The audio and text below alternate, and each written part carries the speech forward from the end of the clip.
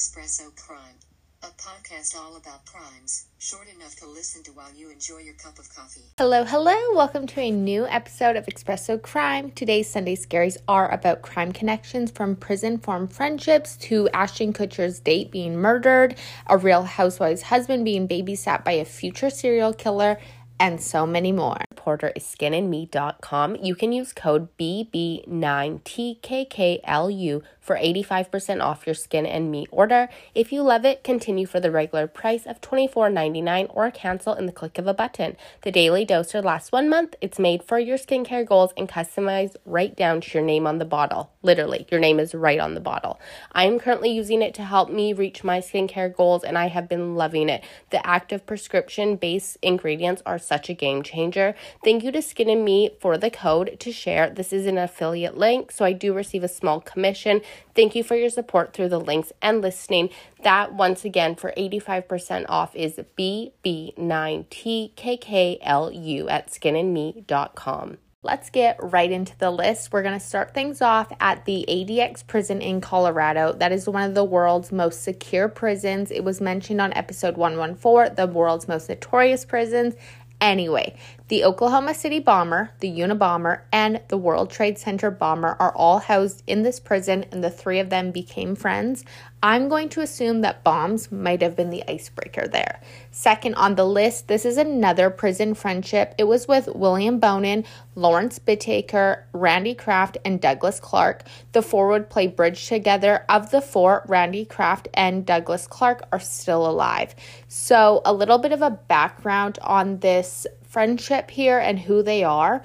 William Bonin was a serial killer and twice paroled sex offender who committed the rape, torture, and murder of a minimum of 21 young men and boys in a series of killings in Southern California from May 1979 to June 1980. Lawrence Bittaker was a serial killer and rapist who committed the kidnapping, rape, torture, and murder of 5 teenage girls in Southern California over a 5-month period in 1979.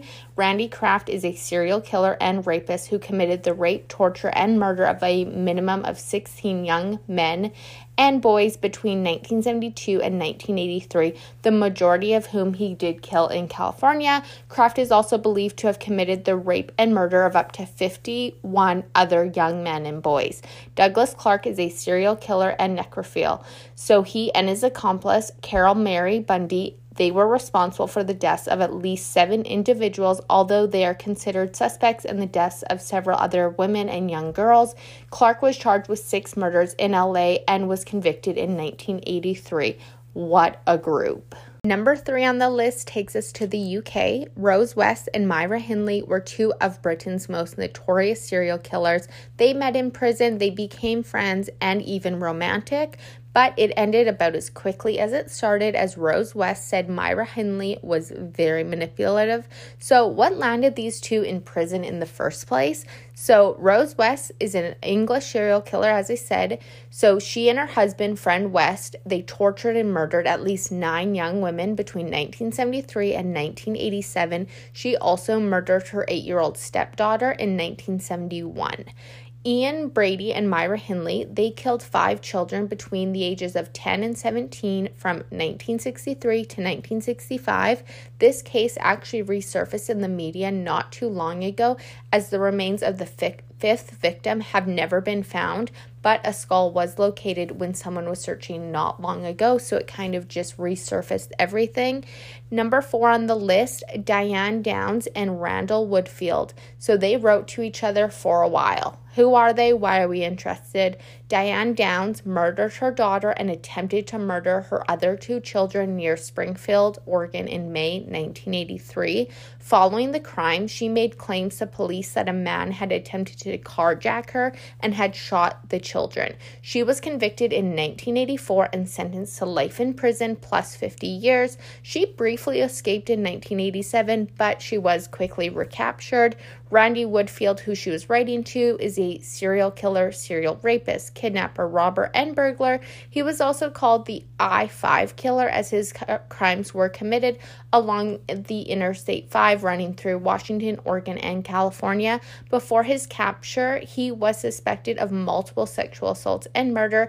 He was convicted in only one murder, but he has been linked to a total of 18 and is suspected of having killed up. Number 5 on the list is Rodney Alcala, also known as the dating game killer, and he studied film under Roman Polanski at NYU. So Rodney Alcala, he was a serial killer and sex offender. He was sentenced to death for 5 murders committed between 1977 and 1979 and received an additional sentence of 25 years to life after pleading guilty to 2 homicides that committed in New York in 1971 and 1977. While he has been conclusively linked to 8 murders, the true number of victims remains unknown and could be much higher. Authorities believe the actual number to be as high as 130. So, wow. So he died of natural causes while on death row in 2021. Roman Polanski was married to Sharon Tate and was killed in the house they shared. Roman was arrested in 2009 while trying to enter Switzerland for his 1978 U.S. arrest warrant. Just a really weird connection there. We are halfway through the list and we're going to continue on with the Hollywood note. Number 6, Richard Ramirez and Sean Penn. So Richard Ramirez was in jail at the same time as actor Sean Penn. This was back in 1987. Sean Penn recently said that after about a month of seeing each other around, Ramirez asked for his autograph through a deputy. Then Penn said that Ramirez wrote in a letter to him, "Hey Sean, stay tough and hit them again, Richard Ramirez 666. Penn wrote back, "You know, Richard, it's impossible to be incarcerated and not feel a certain kinship with your fellow inmates. Well, Richard, I've done the impossible. I feel absolutely no kinship with you, and I hope gas descends upon you before sanity does, you know?" So Sean Penn was in jail for reckless driving and punching an extra on set. Richard Ramirez, on the other hand, was a serial killer and sex offender whose crime spree took place in California between June 1984 and August 1985. He was convicted and sentenced to death in 1989. In 2013, he died while waiting on execution.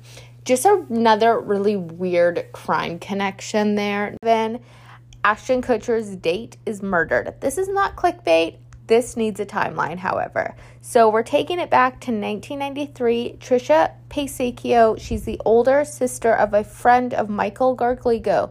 She was stabbed to death in the middle of the night outside her home.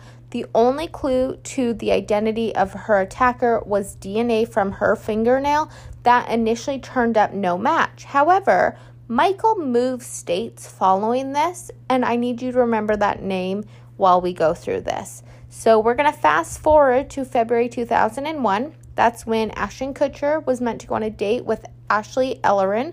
He went to her place to pick her up. He knocked on her door. He tried to open it. He even looked in a window.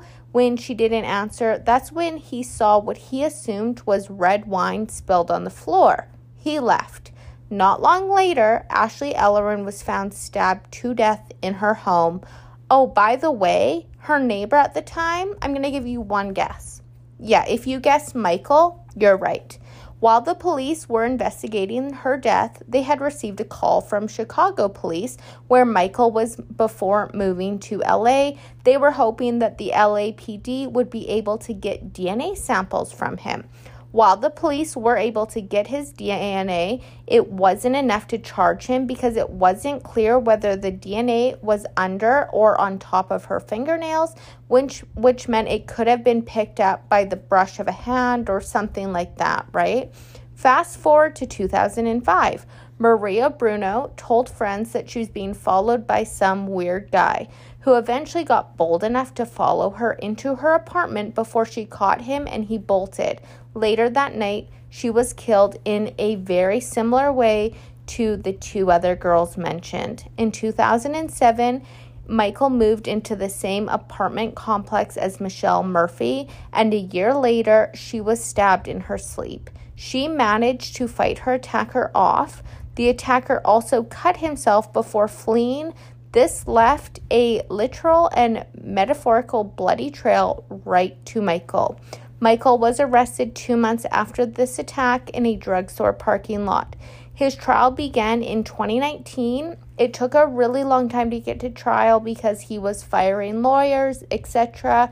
So Ashton Kutcher did testify then in the trial, and the Hollywood Ripper, also known as Michael, was sentenced to death for the later 2 murders and likely tried for the first murder.